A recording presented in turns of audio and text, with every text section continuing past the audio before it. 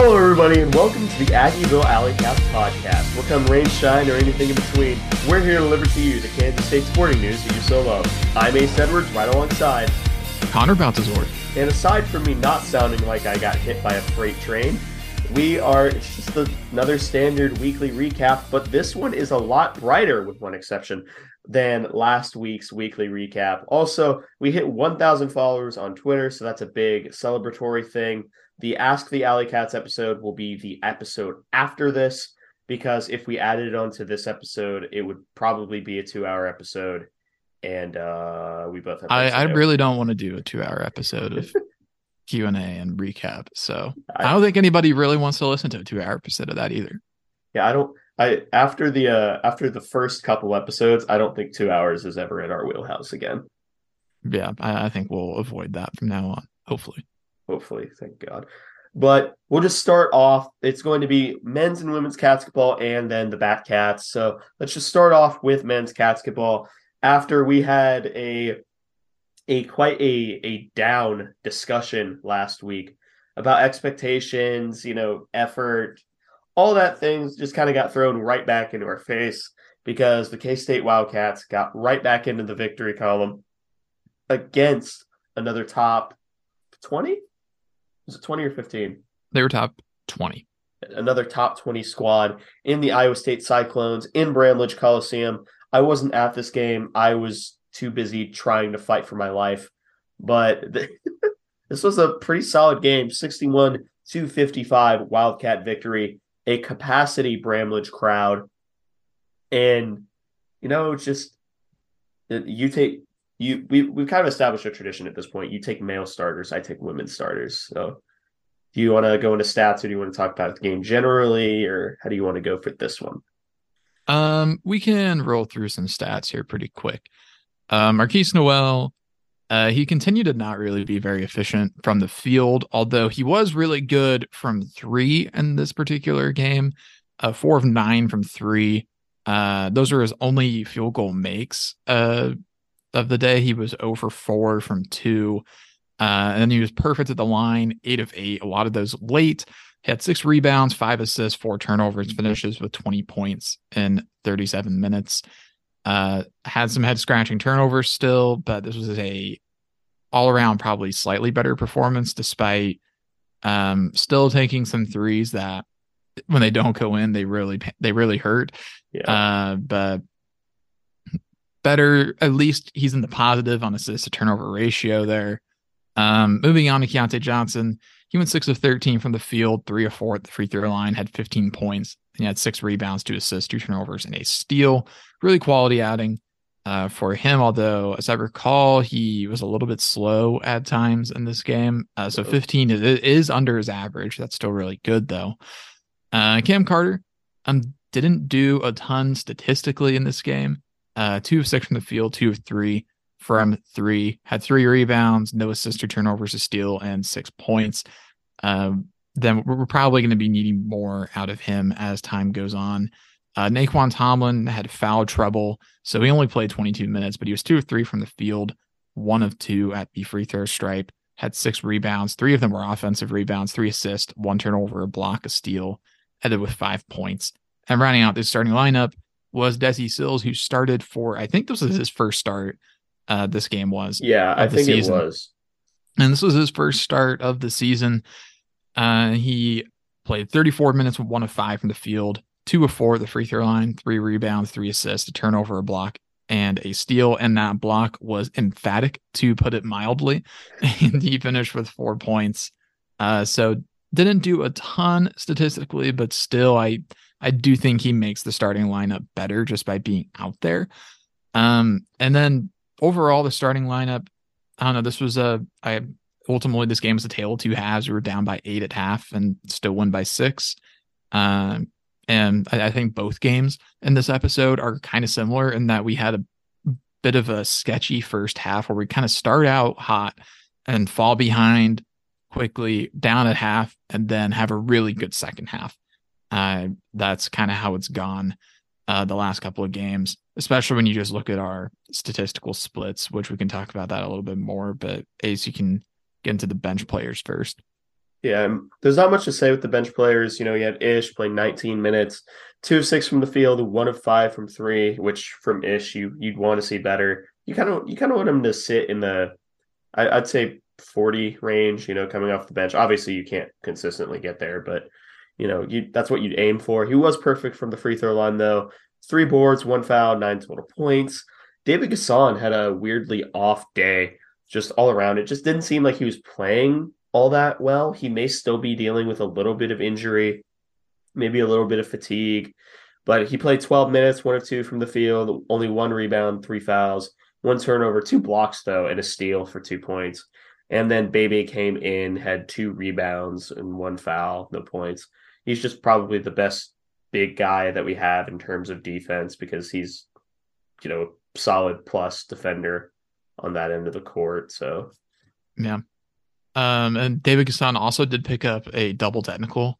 I think it was in the first half. oh yeah, it was because that was after stupid. that flagrant foul on Desi as well. That was a whole weird situation that I completely forgot about it until I saw that Gasson had a technical foul. Yeah. So I hardly remember it at this point, other than I know that Desi, he went for a box out, kind of hit shoulder to shoulder with Jazz Coons, and he went just absolutely flying out of bounds. Yeah, And Kuntz turned into a plastic bag for a second. now, don't get me wrong, it was definitely hard contact, but he did sell it, I think. And then tempers flared a little, and then there was a double technical on Gasson and Jaron Holmes. And the game was a little bit chippy for a while after that, but that was really about as far as that went. It more diffused over time after that because it was late in the first half, I think, when it happened. If I recall correctly. It was first half. I'm not sure when it happened. And, of course, he had the announcer. He was like, this isn't a chippy game, but it's a physical game. And he said that maybe 15 times. Oh, yeah, they said that a lot. Yeah, that was This is a Big 8 basketball game. Okay. Yeah, for sure. But sure. Yeah, I think that you can look at the scoring totals from each half, and that pretty much tells you the full story. Like, sure, we could get down to nitty gritty of the statistics and whatnot. Like, K-State shot significantly better in the second half than they did in the first. Well, go figure. We scored 15 more points in the second half than we did in the first, and then Iowa State, they shot worse significantly in the second half. Shocking because they only scored 24 points in the second half, right? Like, it kind of speaks for itself there. Yeah. But this was Iowa State without Caleb Grill, which is, I guess, somewhat notable. But it's not like he's their best player or anything. Gabe Kalster's their best player, and he had a pretty bad game. Although some of that was good defense, he was also just missing a few. Oh. But K-State, all in all, they in the second half found a way to like beat Iowa State at their own game in some ways, keep it low scoring, keep possessions low, and not turn over the ball really that much, all things considered. Just 11 total turnovers in this game, which is, I think, the mark that Jerome Tang set out. Yeah, early in the season, he said that 11 turnovers was kind of what they were looking for, like, per game as like a mark to hit. I think we're at 13.3 turnovers per game right now, which is not very good, but the last couple of games have been a lot better from this standpoint. And then we finish positive as a team with 13 assists to 11 turnovers. That ratio there is good. But we do get out rebounded in this game. Iowa State had 18 offensive rebounds in this game, which is just absolutely ludicrous. Yeah. But at the end of the day, we did get to the foul line more than they did. 3-point, we made more and we were more efficient on fewer attempts. And Iowa State took 14 more field goals than we did in this game. They took 14 more shots than we did, but only made one more shot than we did, which is pretty insane.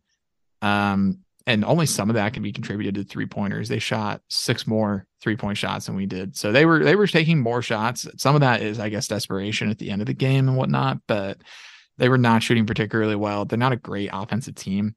They're in some ways kind of emulative of some of the better Bruce Weber teams, especially from later in his tenure, where they play really good defense and the offense can be good, but sometimes they just go absolutely bone cold and just can't hit anything. And that was kind of this game for Iowa State. It's not like K-State shot fantastic either. We were under 40% from the field, 33.3% from three, which is pretty good, but not fantastic. Shot well at the free throw line, but we didn't do anything like unbelievable in this game for the most part, I'd say. Didn't have to. Yeah. Second half was pretty good, all things considered. Iowa State did narrow it early, but we were able to really push it a little bit more. And Iowa State kept pushing back and even briefly took the lead. But kind of similar to the TCU game, we didn't let that phase us. And we got the lead all the way out to 9. And it ended up being a 6-point game, but that was just because they made a meaningless 3-pointer at the buzzer that put Kalsher into double figures, I guess, but didn't really do anything other than that. I mean, being fair to them, we did the same thing last year with Nigel Pack. So that is true. Yeah. Granted, that was way funnier though, because it was like a 1-point loss because of it. And it was a half court shot too. Like it was very similar. So, but it still didn't mean anything. The game was close enough to where it felt like it meant something. And then you check the scoreboard and you're like, oh, yeah, never mind. But yeah, this was, I don't know, it's been a little while since this game happened. So my memory's a little bit fuzzy on it, but I do remember it being really stressful and frustrating in the first half. And this is a massive, massive, massive win. So that way we didn't let Iowa State sweep us. And we really helped hamper them in their quest to, I don't know, finish more high in the Big 12. I think they're all the way down to like the 5 or 6 seed at this point. Because they just got blown out by Texas. And they may be playing on Wednesday now. They're gonna be pushing it at this point. They actually will be. It depends on. Yeah, they're in 5th right now. TCU is in 6th, but that's not gonna last. Nope. Yeah, I'm so glad we played TCU when we did at home. Yeah, 2 of their last 3 games are Tech and OU. Granted, they're both on the road. So who knows what will happen with that, but they are full strength now. So I imagine that they will win those games, at least one of them. But Iowa State, they kind of similar to last year, they start out really hot, but they've really been in a tailspin as of late. They've lost 6 of their last 8, which is sources report not very good. But I mean, K-State hasn't been fantastic either, but we've won 4 of our last 8, which is better. So, yeah. But I don't know. Tough sledding for Iowa State as things stand. I don't feel too bad for them. But I've interacted with their Twitter fans. I don't feel bad at all. They've got OU and West Virginia at home for their next 2 games, so that's a nice little gift. But then they finish on the road at Baylor, so I hope it was fun. Iowa State, while it lasted, they'll probably finish 10-8 in Big 12 play. But yeah. I don't know. Yep. But that is the Farmageddon matchup. Now we get to talk about the matchup that Connor and I had no expectations for. And you and I seem to have a pretty bad track record this year when we go down to Baylor with absolutely 0 expectations in basketball. Because we're 3-4 in games that we have 0 expectations versus Baylor in basketball across both basketballs. But, that's neither here nor there. This was a 75-65 Wildcat victory down in Bramlage Coliseum. It was another allegedly sellout crowd. There are a few empty seats, but this was, well, first off, there was the new debut of the new way of doing Sandstorm, which aside from, I think, them playing Sandstorm a bit too early in the game, they played it with like 12 minutes left in the second. I think Sandstorm is more of like a 5-minute or less kind of thing. Like, when you kind of need that extra shot of adrenaline. I thought it was fine. I'm not going to step on it too much because there's a Q&A question that we got earlier today that we'll be answering, but I thought it was cool. Yeah, I wish I could have been there, but it looked awesome from the tons of videos that I've seen. And I've watched pretty much every single one I've seen because I can't get enough of it. But yeah, like you said, I won't step on it too much. But really, really good idea by the AD. But that was also a critical juncture in the game that put us up to 6, and it was after the Keontae dunk and then a Cam Carter layup that we trailed just a few minutes before by 3 and then ended up by 6. They take a timeout. And it did not matter because we ended up going up to like 13 and 12, 13, 14. Yeah, I forgot the lead got to be that big, but yeah, really, really cool. And going down the list, there probably wasn't a better time to play it, I think. Especially since we pulled away, but it could have backfired.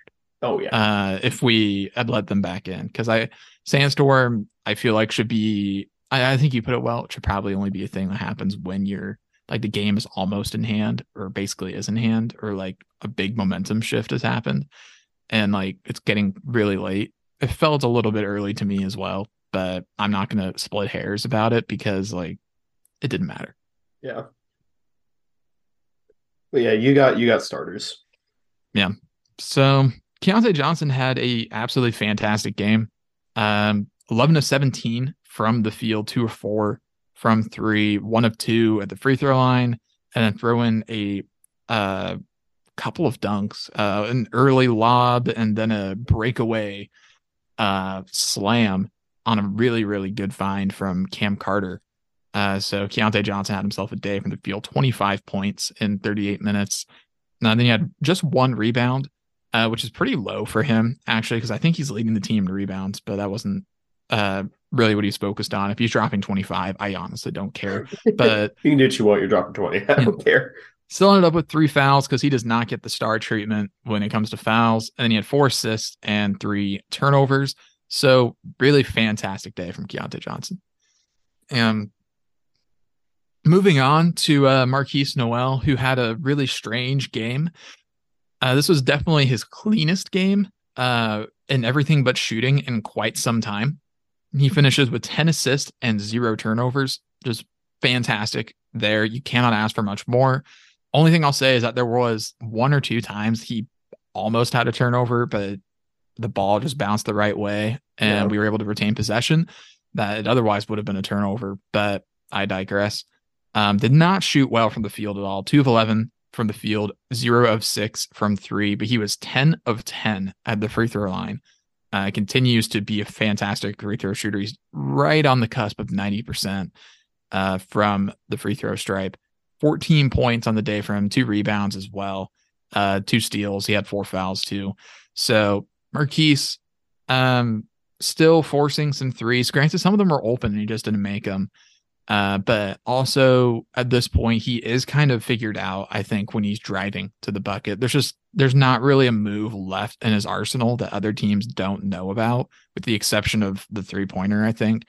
So Keese, unless he's taking wide open layups, probably shouldn't be penetrating to score very much, but rather to distribute, which is kind of what he was doing in this game for the most part, other than when he did take those shots that mostly got rejected. But he had a fantastic day as a distributor, so you can't complain too much there. Cam Carter had probably his most well-rounded day. He almost had a double-double. He played 33 minutes, had 10 points, 5 of 11 from the field, 0 of 5 from 3, but he did have a huge transition dunk, and then didn't do great from 3. That's normally where you'd like to see him succeed, but he still was able to make up for it in other areas and was really better than normal for his standards around the basket. Normally he's missing some head scratching layups and stuff like that in games, but ends up going 5 of 6 on 2-point shots. So good for him. 8 rebounds, 2 assists, 1 turnover, a block, 2 steals, finishes with 10 points. Really nice day for Cam Carter, and pair that with some good defense. Nae'Qwan Tomlin only played 19 minutes because of foul trouble.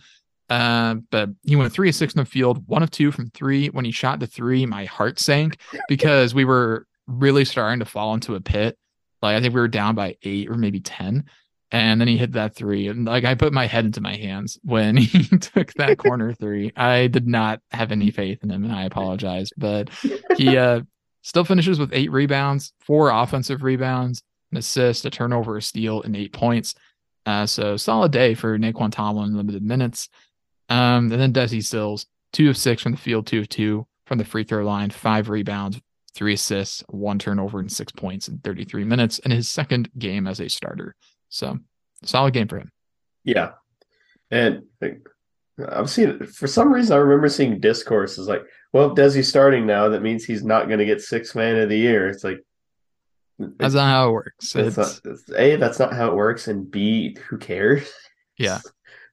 Yeah. That's not how sixth man of the year works. I know Coach Tang said something in a press conference that he actually called the Big 12 offices about it.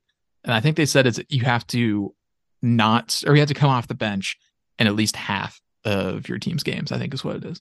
Well, he's already done that. So yeah, he did that a long time ago. So he's fine to start indefinitely at this point.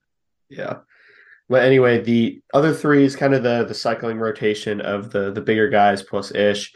David Gasson, 23 minutes, 3 of 3 from the field, 1 of 5 on the free throws. Yeah, you can't have that.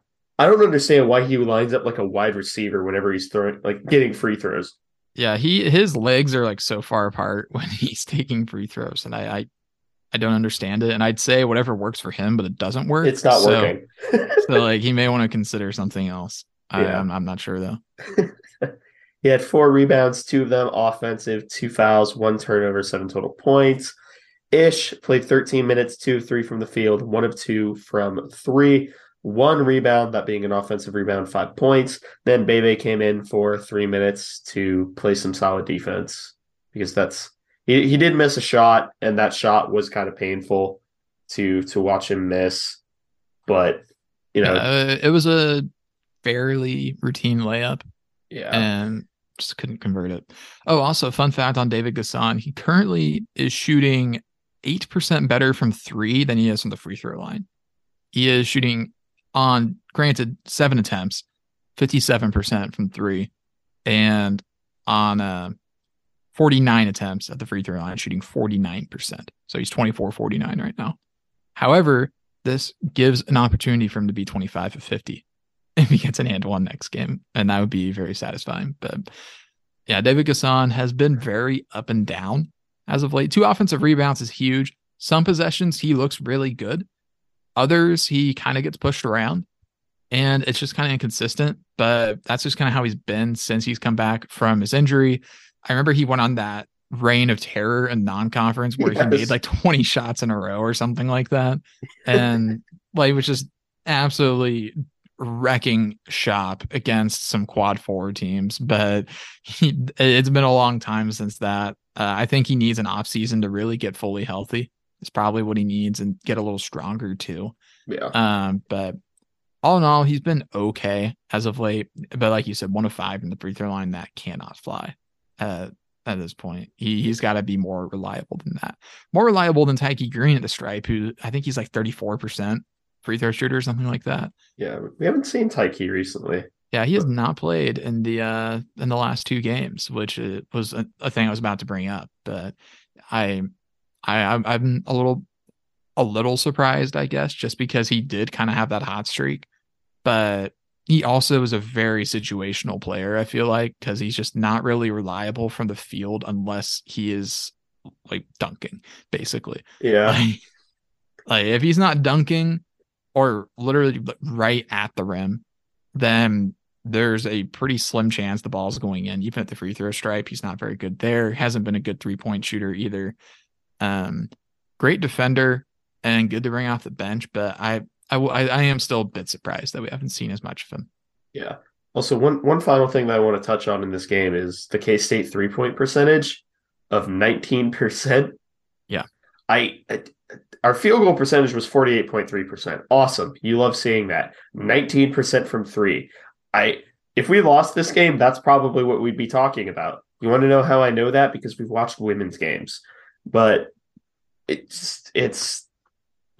want to see better than that. Yeah.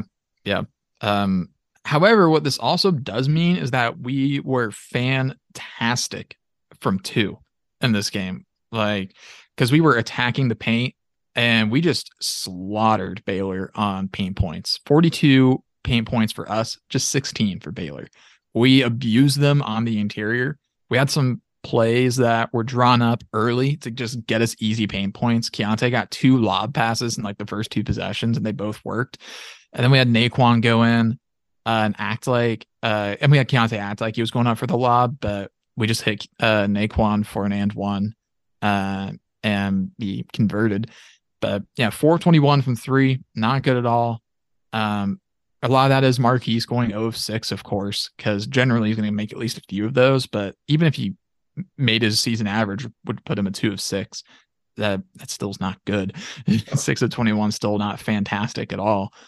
But we shot 57% from the field in the second half while going 1 of 9 from 3, which is just absolutely unbelievable because we basically made almost every shot that was not a 3-point attempt in the second half.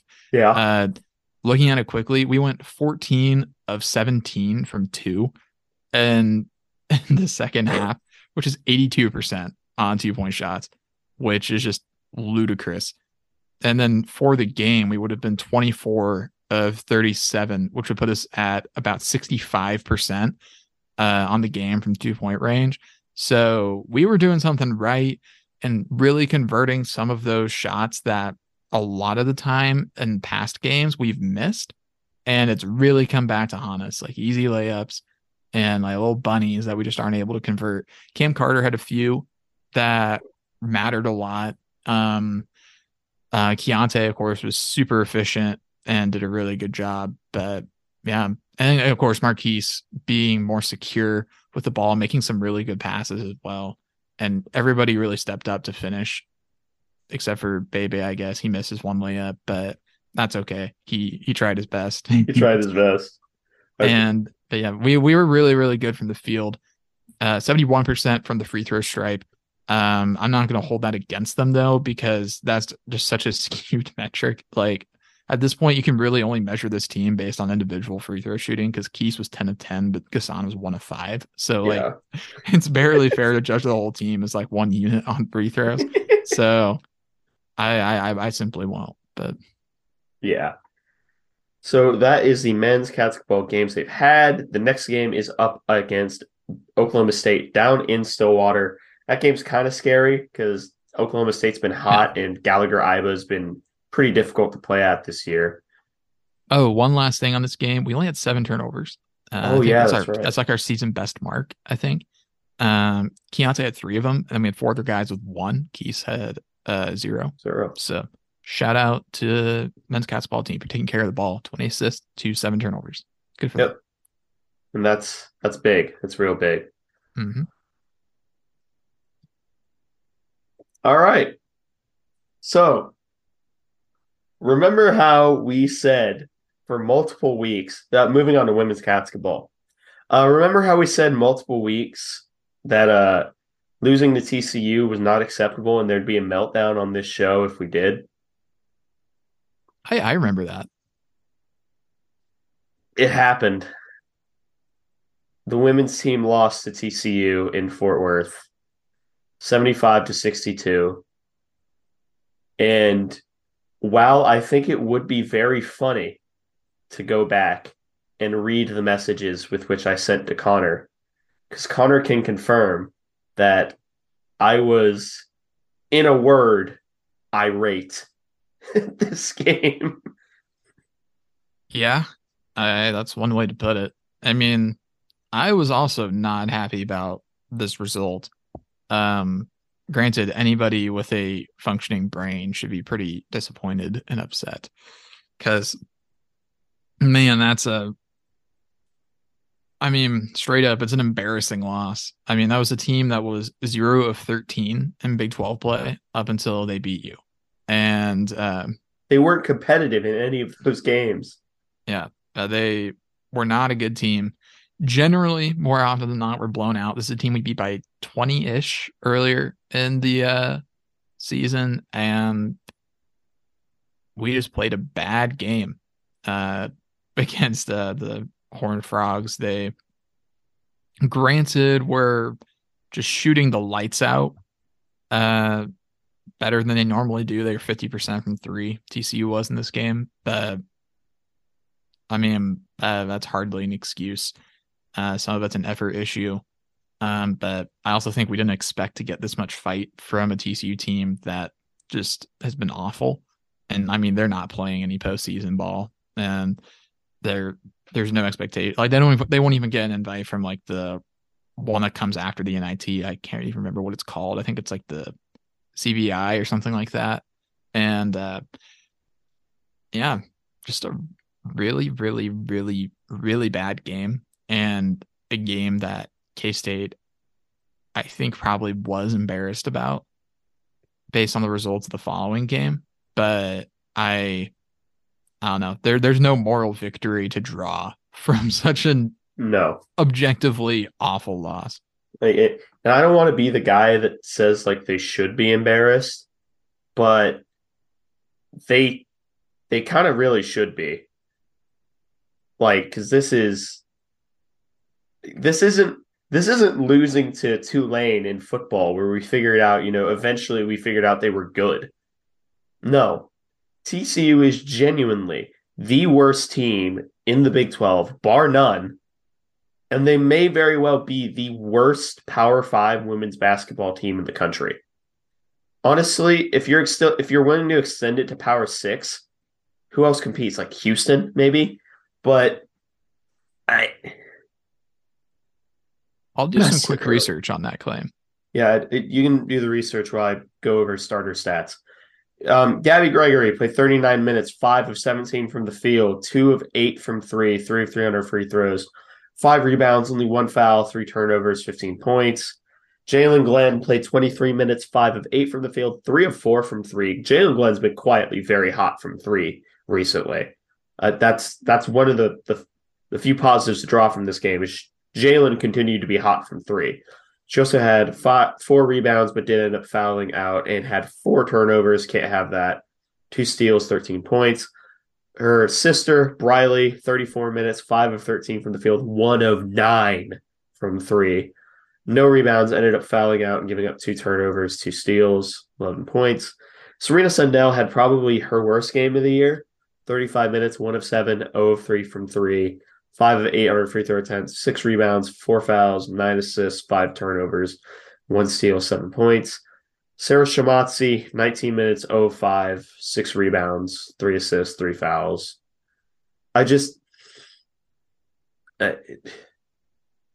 Sometimes you have off nights in shooting.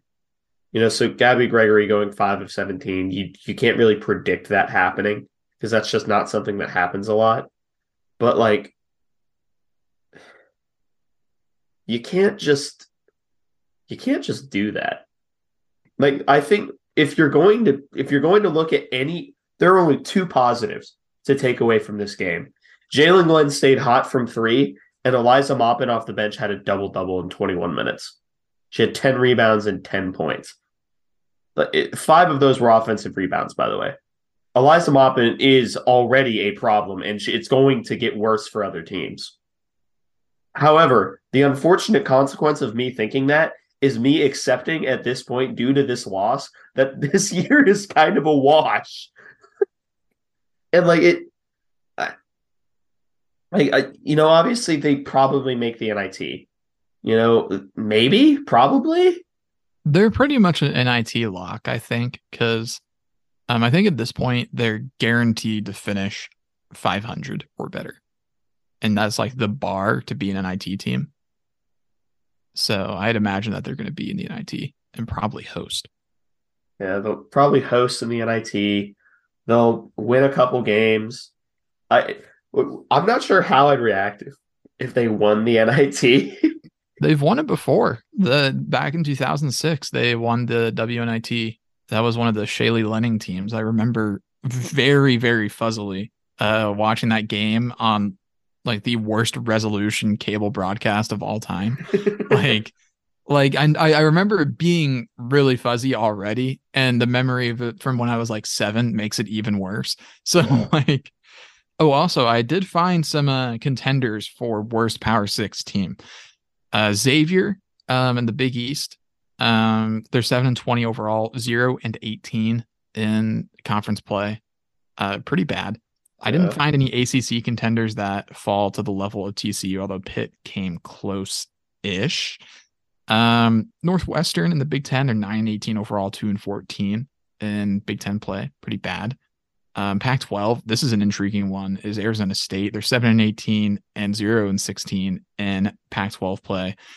And then you get the SEC, where Texas A&M 6-18 and 1-13 in the SEC. So there's a handful of contenders for worst Power 5 team this season. TCU, I think, at the very least, is bottom 3 based off of that list. They're right there with the Xavier, Arizona, A&M group, I think, is probably what we're looking at. Not that this really matters in the greater context of our show, but we are illustrating how awful this loss is, basically, is what we're going for, I guess.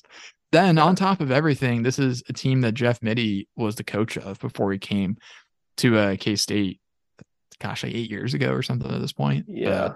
So this one probably stings extra for him. Losing to a team that fired you is gotta suck. Yeah. We say all this. We're done talking about this game. We say all this because they come back and win their next game up against KU. And not only do they win, they blow them out. They end up beating KU in Bramlage 63-45. Cool. I'm happy that we won this game. I'm happy that they only had one person in double digits scoring. I'm glad Serena Sundell and Gabby Gregory both found their shot again. You know, I'm glad that I got to see Eliza Maupin, however little time she got, and watch her just be more athletic than people and be one of the most violent blockers I've ever seen in a women's basketball game. I'm glad this game happened. I just wish the previous game didn't. Yeah, they really played great in this one. KU started out super hot. They won the first quarter, 15-12.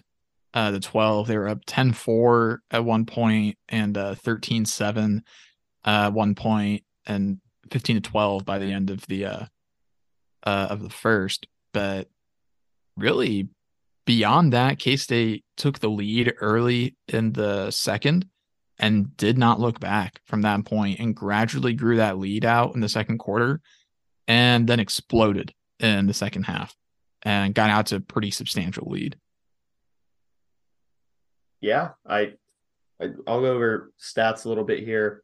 Serena Sundell, 36 minutes, 8 of 10 from the field, didn't try a three-point shot, 8 of 9 from the free throw line, 5 rebounds, 2 fouls, 7 assists, 5 turnovers. You want to see her clean that up a little bit.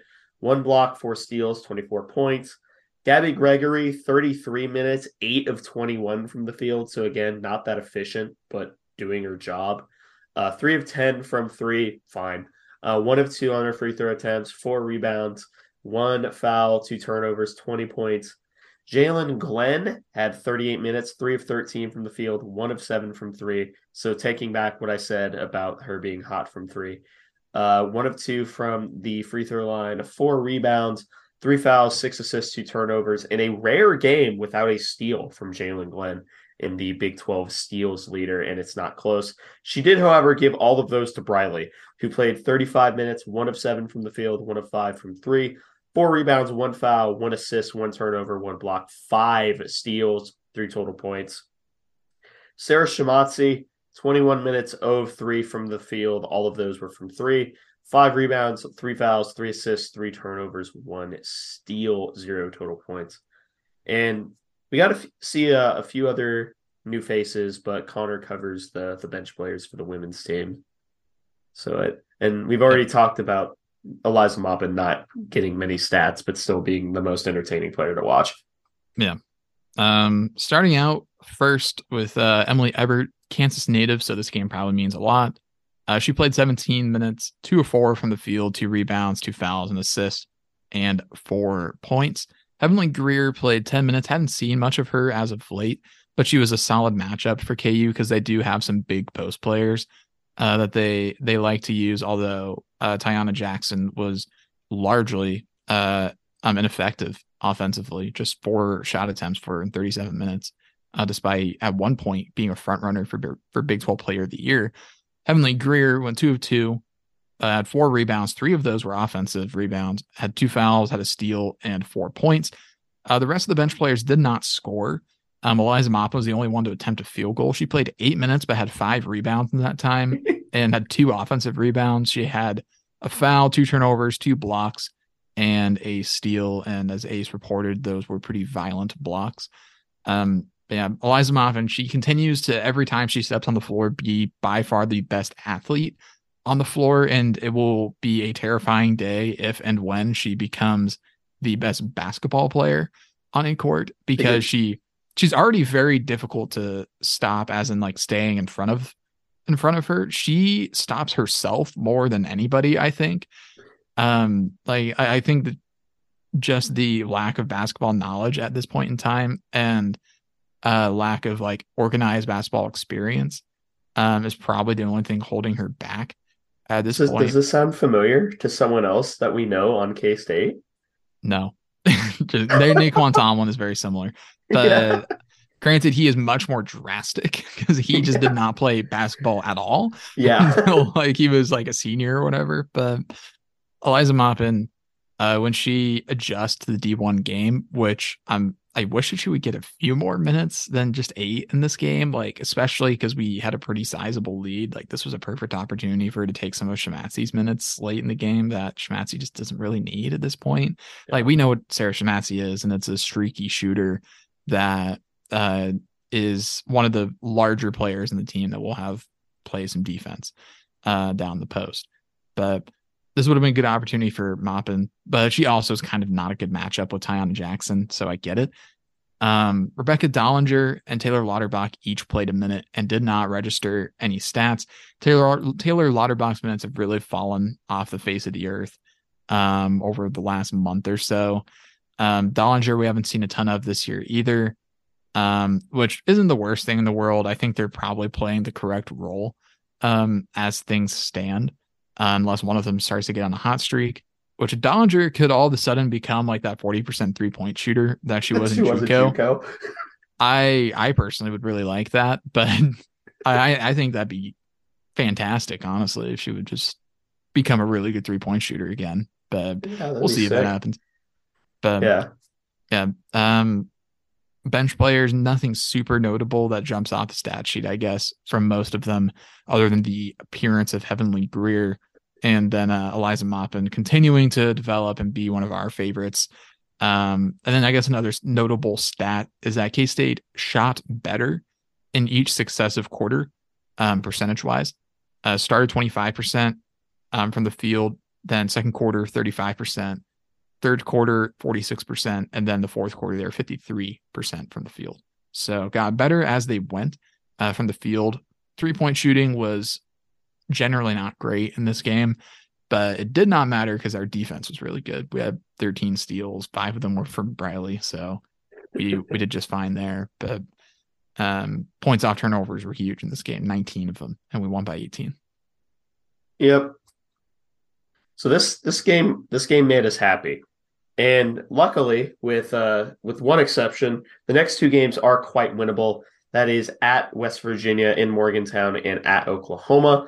One's more winnable than the other, and that's West Virginia.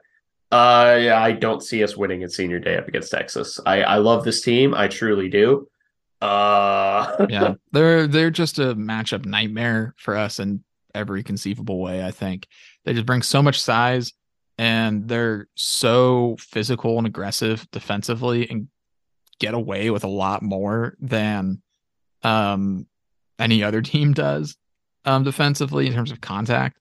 I'm not knowledgeable enough to know why that is. Maybe there's a reason. Maybe they're just paying off officials. I don't know. Either option is just as likely as Texas, but they're going crazy.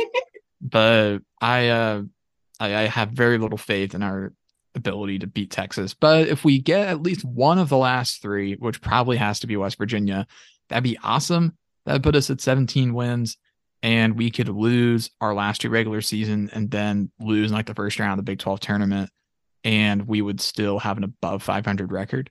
And if we do that, that'd be great because then we'll almost certainly be in the NIT. I'd like it if we could pick up at least one game in KC though, and reserve a better NIT seed, because we really played ourselves out of the NCAA tournament despite having some nice marquee wins. But I mean, that loss at TCU pretty much put the nail in the coffin. I think we are at the point where we would have to win out and then probably win all of our games at KC. Yeah. Like going 0 of 7 away, that'll do that. That'll do that for you. Yeah. Which is a far cry from, at one point, this team was a top 25 team. And I think that was back in November, December. That was December. Somewhere around there. Because it all fell apart after we lost to South Dakota State. Yeah. And that was just a 4-point loss. And then we got blown out by Texas to start conference play by like 40. Yeah. But yeah, it's a unfortunate turn of events, I suppose. And Houston has ended up not being as bad as you would think. They're still bad. They're below 500, but they're 8-5 in their conference. Some of that is the Americans really bad, but 11-15 overall. So I don't know why that's relevant. I just saw them on the schedule. Remember we played them. I mentioned them earlier. Oh, that is right. You did do that. But yeah, this team kind of similar to the Batcats. They can really get it going at home sometime, but put them on the road and all of a sudden all of their power just leaves. But yeah, that's actually a good transition to the Batcats. And they actually started off, we're going to do at least, I think it's probably best that instead of going individual games, we kind of go through series with the Batcats instead of, yeah. It's like, here's what happened this game. Here's every single, I don't want to spend 45 minutes talking. Yeah, I also don't. I mean, I would, but I don't think anybody else wants to do that. So. Yeah. So the first series of the year was up against Stephen F. Austin down in Nacogdoches, Texas. I just butchered that. Nacogdoches, Texas. You're pretty close the first time. I mean, that wasn't bad at all. Okay, thank you. You're welcome. But first game of the year was 7-6, second game 8-4, 14-8 third, and then 16-5 in the final game. That is the first away series that K-State has opened with that has been a sweep in K-State history, and it is the first series sweep since 1986 to open a season. I think it was the first. I think they meant the first 4-game road series sweep in however long. I think it was the first road series sweep to start a season since the 80s. And it's only ever happened, I think, twice in K-State history. And it was once in the 80s, once in the 70s. But yeah, big time win for this series. Stephen F. Austin is not going to be a good baseball team this year, I don't think. Oh, no, they're not. Regardless, winning 4 games in a row on the road against a conscious opponent is pretty difficult. Like Stephen F. Austin is not a good team, but they are conscious and putting forth effort. So and especially for a K-State team that has struggled so much on the road, starting out with a 4-game road sweep, even if it's a bad team, is impressive enough itself based on past trends. We'll see if that carries through the season, knock on wood, but I, regardless, am happy.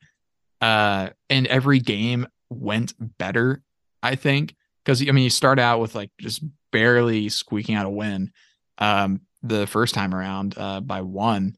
Then you make it a 4-run margin the second time around. The third time you win by 6, and then you just blow the doors off them on the last game of the series, 16-5. I mean, Stephen F. Austin was really never in that game.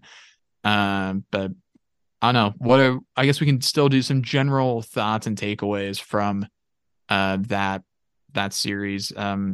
What do you have, Ace, for just a grand, larger scale takeaways, I guess? Well, the first and foremost thing is, maybe we can do series MVPs whenever we get to that point. But the first and foremost thing is pitching is going to be a problem. Specifically starting pitching. Because I think we're setting it up to where our consistent weekend three is going to be Owen Burma, Jackson Wentworth, and then Herman Fajardo. We'll talk about Fajardo in a minute because he comes into play in the Lamar series, one game. Burma ended up going, I think, three. Hang on. Burma ended up going. He went three. Yeah, he went three. And he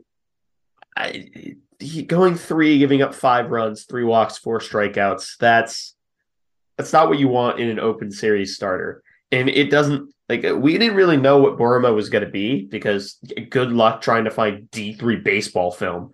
Yeah, good luck. But he's not bad.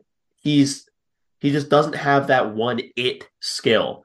Like he doesn't have an elite breaking ball. He's not the most elite locator. He definitely doesn't have a lot of velocity. He does a lot of things fine.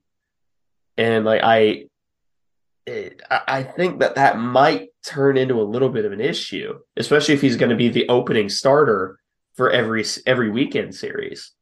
And Jackson Wentworth, he only ended up going 2 after we gas him up this entire time. He only ends up going 2. Herman Fajardo only ends up going 4. It's 4 runs, college, whatever. And then the last day starter, I think, is probably just going to be a spot guy. I think it's just going to be a spot guy because Corsentino. To me, that day 4 guy is more a peer into who our weekday guys are going to be when the season gets rolling. And Dalton Beck was not great, as I recall. He had a few wild pitches, a hit by pitch, 2 earned in 2 innings, which is not great.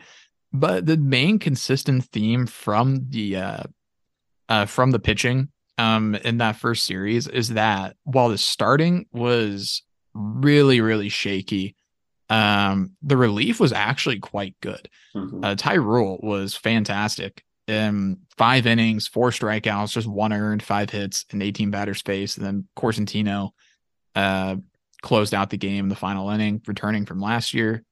So some nice quality relief there. The second game, Tyson Neighbors gets 5 strikeouts in 2 innings, faces 8 batters. He does give up 1 earned and 2 hits, but all things considered, that's a solid outing. And then Shea Hardis went 3 innings, did not allow any runs, only 2 hits and 2 strikeouts. That's really, really great. And then last game, the second to last game, the third game, Wentworth really, really struggles early. Just isn't able to locate very well early. Maybe some nerves from having not pitched in quite some time. But Corey Cater did a really great job. 2 2/3, only allowing 1 hit and 2 walks, no runs. Mason Buss didn't do great in his 2/3 of an inning, but we'll come back to him. And Cole Weisenbaker was fantastic and 3 2/3 with 3 strikeouts and 3 hits. And then that last day, we had Corsentino, Evans, and Kyler Haney, and they, in 7 innings, combined for 3 earned and 8 strikeouts and 3 walks. So really, really quality stuff from the relief guys, even though the starting was not great. Again, it's tough to draw any major conclusions off of anything, especially pitching, because most of these guys only had 1 outing in that first series, with the exception of Corsentino. So it's tough to really draw any early conclusions because these guys will ebb and flow as the season goes. And if there's been one constant with K-State pitching, it's that relief guys have generally gotten better as the season has gone for K-State, and starting has generally gotten a little worse as the season has gone, which is very concerning because the starters are already not doing great, but the relief guys are already doing really well. So we might be looking at just throwing out a guy to sacrifice for that first couple innings. And we're going to do the opener strategy. We're not even going to do starters. We're going to do openers. Yeah, that may be the best strategy, but I don't know. What else do we have to draw from this series, Ace? Honestly, the hitting has been really good. Which we expected. We expect this team to hit very well, hit for power. And you get games where Kojo hits 2 in the same game. He had 3 in the entire series, I'm pretty sure. Kalen Culpepper hits really well. Nick Goodwin, I don't think got a home run, but he was consistently an extra good, like a good extra base hitter. Even Cash Rugeley, coming back from, I believe, being hurt most of last year, was playing really well. And there are actually a few surprise contributors as well. The biggest surprise, well, actually, I'll let you touch on the surprise because you know who I'm going to say. Yeah, you're talking about Brendan Jones, I'd Yep. imagine. He has been leading off, and he's been great so far for this team. He is the perfect leadoff man so far through those 4 games against Stephen F. Austin. Didn't strike out too much, only 3 times in probably 20 at bats. Was drawing, he drew at least 1 walk in 3 of the 4 games, drew 4 over the series, and generally hit very, very well, including the Lamar game. So cumulative stats for the season through 5 games, he's batting .400 through 5 starts and has only struck out 4 times, has drawn 4 walks. He's slugging .500, so he's doing pretty well there too. 2 doubles, 5 RBI, 3 steals as well. I mean, he's got 980 OPS right now, so you got to be really happy with that top part of your lineup as things stand. With Brendan Jones leading the way there, I've been pleasantly surprised because we saw him a little bit last year, mainly as a pinch runner and then a defensive sub, but we didn't see him bat too much. We didn't see anything crazy from him at the plate. But I've really liked what we've seen from Brendan Jones thus far. Yeah, I agree. Like that's been a real pleasant surprise. And I suppose not the last thing, well, maybe the last thing to talk about that's newsworthy is Dom Hughes did get ejected and suspended from a game. We're all we'll say is that Kalen Culpepper hit a bomb. A catcher from South Texas said something to Kalen Culpepper. Dom Hughes took exception and shoved him. So he's suspended for, I believe that was it the first or second game of the series? I think it was the second. It was the 3rd game that he was suspended. It was the 3rd game of the series. So he's serving, I believe the standard suspension's 4 games. So he'll come back either at the Iowa game or at the Omaha game.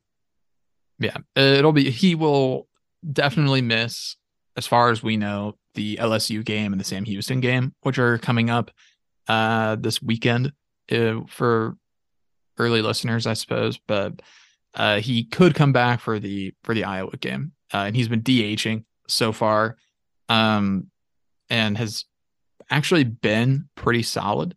Doing I think much more consistent at the plate than he was last year. 364 through those 3 games, 11 ABs, then 4 hits and 3 walks, just 1 strikeout. I think that's the big thing for him, is getting the strikeouts down. And he's done a pretty good job in that regard. Just 1 strikeout through those ABs. That's really, really good. So hopefully we'll be able to get him back, and hopefully he'll be able to start launching him out of the field of play, because in a DH, we want to see some power. We know he's got the speed for it, and so far the series has been consistent. So hopefully you can start to add some more to it. But I don't know. Yeah, we don't know what the catcher said to Kalen Culpepper. We can read between the lines and make an educated guess, but we don't know what he said. So we won't speculate openly too much. Yeah, Kalen Culpepper had a pretty nice series himself, and has been all around fairly consistent batting. He has had 2 errors so far, and he's had a few moments defensively that haven't been great, which is unfortunate because last year he was fantastic as a true freshman defensively. Like one of the better defensive infielders in the whole Big 12 last year. That was as a true freshman. He's had a few mistakes that wouldn't register as errors that he probably could have avoided otherwise, but he's been batting pretty well. He's got the highest OPS on the team right now. 1.072 is his OPS through 5 games, with the tied for 3rd most ABs. And then been hit by pitch twice, which leads the team, and then walked 3 times. Does have 6 strikeouts, which is pretty high. That's tied for 3rd on the team, but I don't know. It's still very early, so it's tough to draw too much from that. But all in all, Stephen F. Austin series, starting pitching is pretty concerning. Relief pitching was pretty good for the most part. And then Yeah. batting was good for the most part as well. Got better as we went. Didn't have too many errors.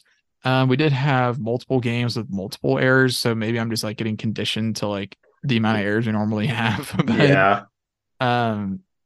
we at the very least kept it down from getting like cataclysmic. So there's that. Yeah. So, do you have anything else you want to say about the Stephen F series? Because I was happy with it as an opening series. Yeah. It went about how I expected, with the exception of I figured that we might drop a game, but we did not. So I was pleasantly surprised there. And we got better as we went, which I think was the best thing that could have happened in this series. Was if you're going to start slow, at least finish strong. We definitely finished strong. Yeah. So that's the Stephen F series. And yeah, next game, you and I kind of hit an alarm bell when we saw who they played literally the night before, because that is Lamar University, who ended up beating number 5 in the country, Texas A&M, the night before they played us. So that was concerning. We ended up dropping this game 3-4, which I'm willing to call this a quality loss as it stands right now. If we revisit this and Lamar University has not won a single game afterwards, I'll be concerned. But I think the biggest part of this, to kind of, it's a 3-4 game, so not a lot of offensive explosion, no errors either side. Do you want to talk about what I think is the major story, and that's the status of Herman Fajardo? Yeah, we can talk about that a little bit. Yeah, Lamar, hopefully this ends up being a at least somewhat quality loss. I mean, they're 5-0 as things stand. They went 37-21 last year in 2010 in their conference. Did not make the NCAA tournament, but still had a good season. But Lamar, yeah, Herman Fajardo went just 2 innings in this game. But in the second inning looked to be pitching through some sort of injury. And he didn't really pitch great in this game. And he was pulled after that second inning. And some of that I do think was probably because it looked like he was nursing an injury on his I think it was his right ankle. It was his back foot for pitching. And he had to take a breather at one point and like kind of stretch it out. They had the trainer come out and he threw some warm-ups and was able to get out of the inning at the very least. But we did not see him after that. And that was a little bit concerning because even though he has not been great through 2 starts, he was one of our better relievers last year, especially down the stretch. He was really good down the stretch last year. Oh, yeah. Kind of had the Eric Torres trajectory where he start out not so great and then really do fantastic down the road. But Fajardo has been thrust from reliever to starter this season and hasn't been fantastic so far, but this injury that he seems to be dealing with may have something to do with it.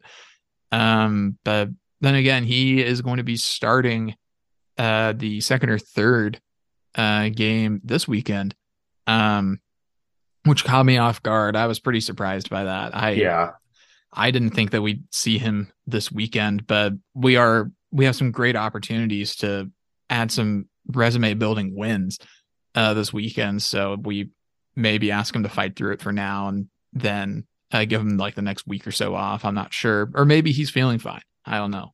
Yeah, maybe it's a tweak. I don't know. We don't have insider information. If we tried really hard, maybe we could. I'm not interested in putting that much effort. Yeah. I don't feel like annoying the baseball team just to learn about if a guy's ankle's okay. But yeah. we will learn the answer to that sooner or later anyways. So, but did not have a fantastic outing against Lamar. Trey Robertson came in relief and ends up with the coveted infinite ERA, giving up 2 earned and 0.0 innings. Of course, it's the MU transfer. yeah, tall lefty transfer. So at least we do have some lefty pitchers as opposed to last year when we just kind of didn't really for the most part. But it was Dylan Phillips, baby. And that was it. But Robertson, he did not do great in his limited appearance. Only faced 3 batters, gave up 2 hits, had a walk. But Mason Buss came in and was nails for 3 2/3. Faced 14 batters, did not give up a run. Gave up 4 hits and a walk, but did have 3 strikeouts as well. So really nice job for Mason Buss, the true freshman out of Wisconsin. Really, really good to see some of the young guys step up here and some of the new faces really come through. Other than that, for pitching, Tyson Neighbors walked the bases loaded and then got a strikeout in classic Tyson Neighbors fashion. Tyson Neighbors special. Yeah, I feel like all of last year he was constantly putting us in precarious situations and then like getting out of them. And I was like, that was really cool, but we could have just avoided that in the first place. But you know what? We didn't give up runs, so I can't complain.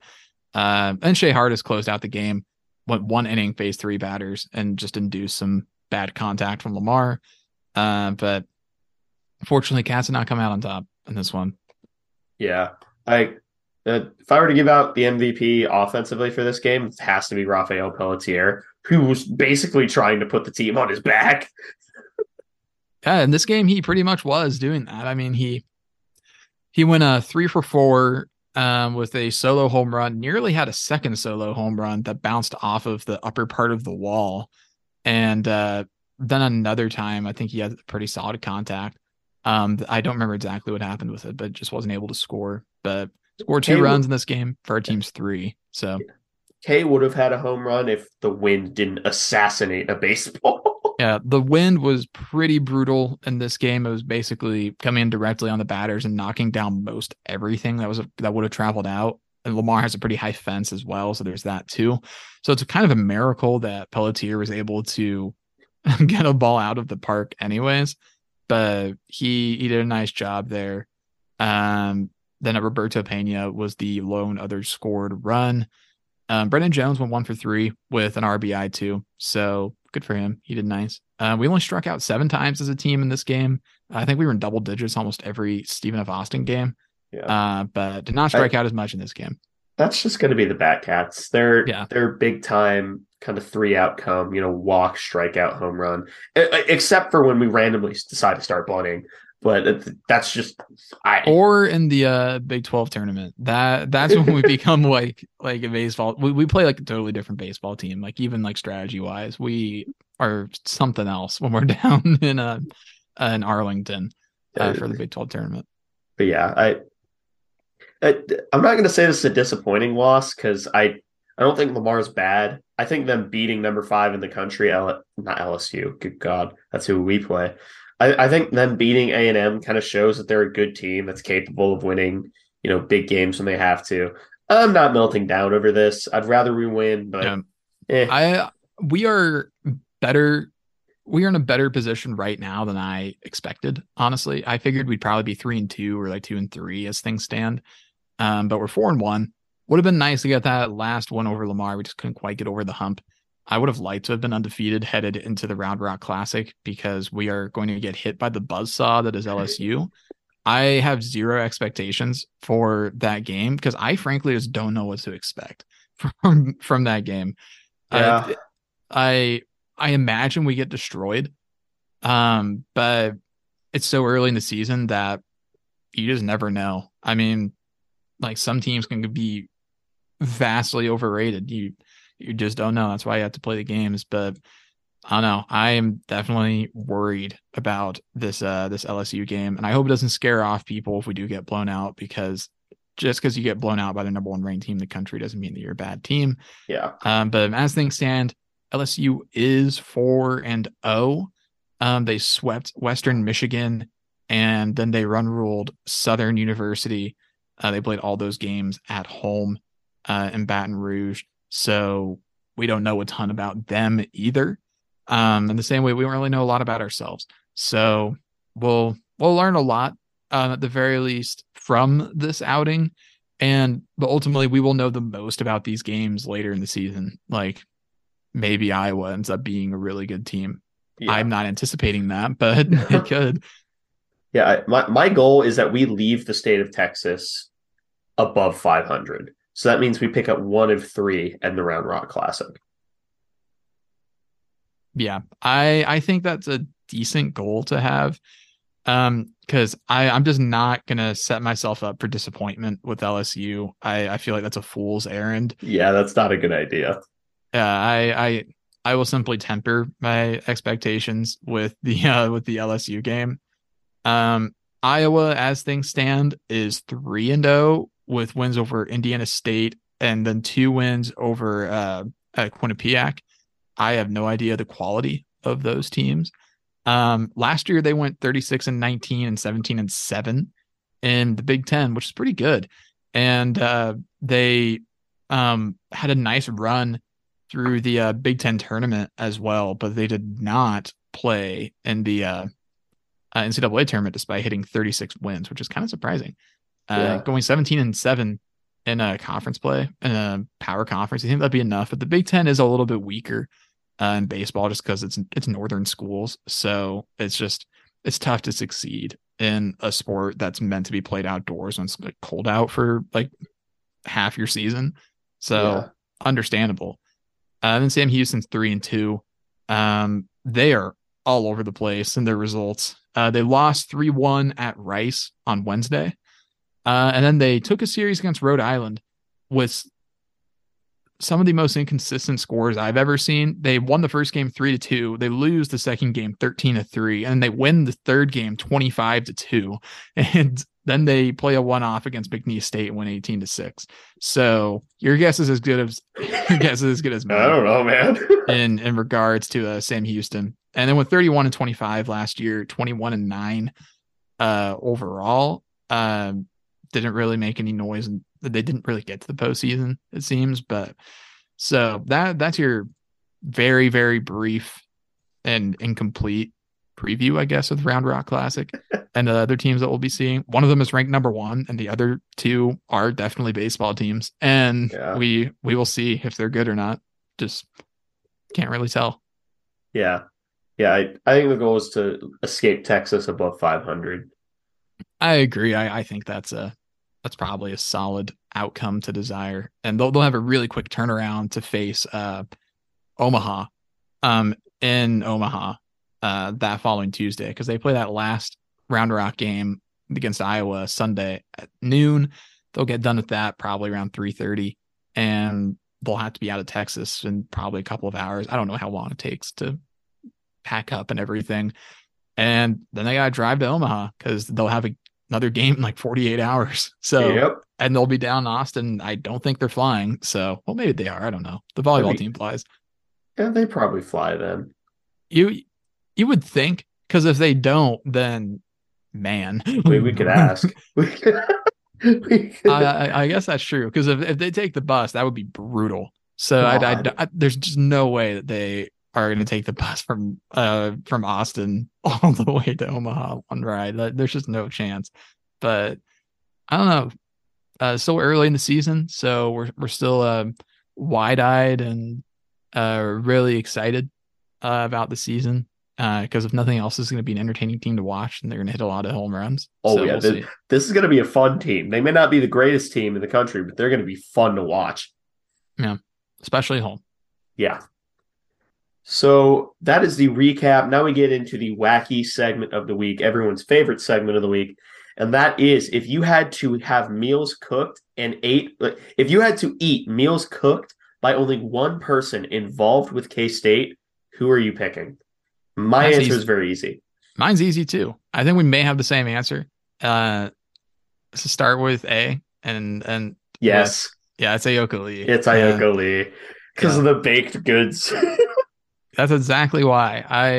I remember last year there were lots of like quotes floating around about how she like bakes a lot and stuff like that. So I'm like, I feel like that's the easy answer there, because well, for one, I don't know of any other good chefs that are K-State athletes, so that's a default pick there.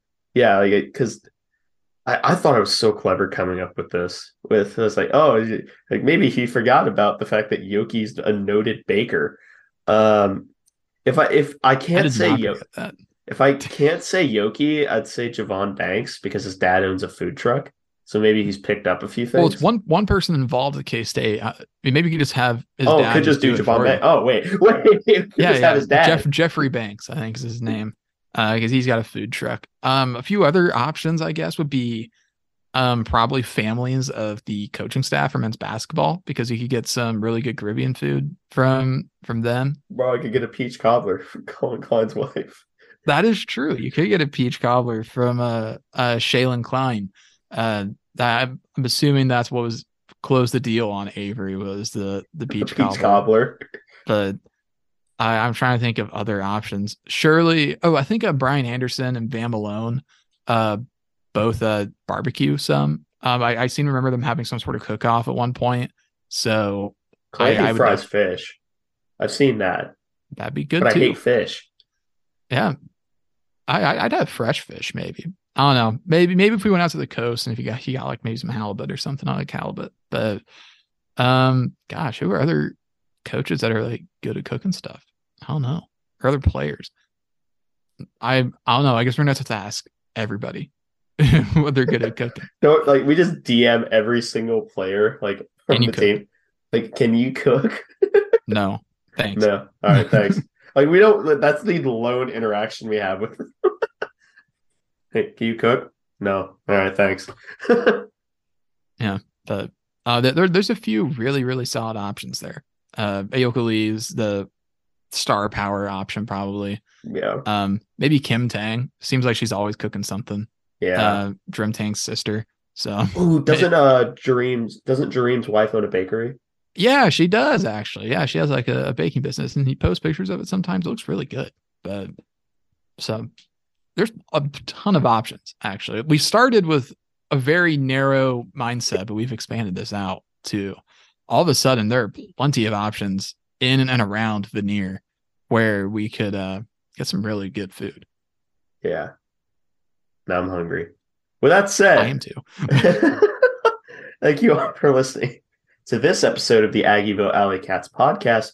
If you want to contact the show or follow us on Twitter, we are at Aggieville ACats on Twitter. It's capital A, capital C, and cats. If you want to email us, we're AggievilleAlleyCats@gmail.com. If you want to follow us on a more personal note, I am at AC Edwards 00. I am at Connor Baltazar, capital C, capital B. And if you want to support the show financially, please be sure to check out the official Aggieville Alley Cats merch store, where you can find such designs as the staff-approved Doomtang Clan, Play Sandstorm Cowards, and Neon Alley Cats. But most importantly, thank you all for listening to this episode of the Aggieville Alley Cats podcast, where come rain, shine, or anything in between, we're here to deliver to you the Kansas State sporting news that you so love. Stay safe, Alley Cats.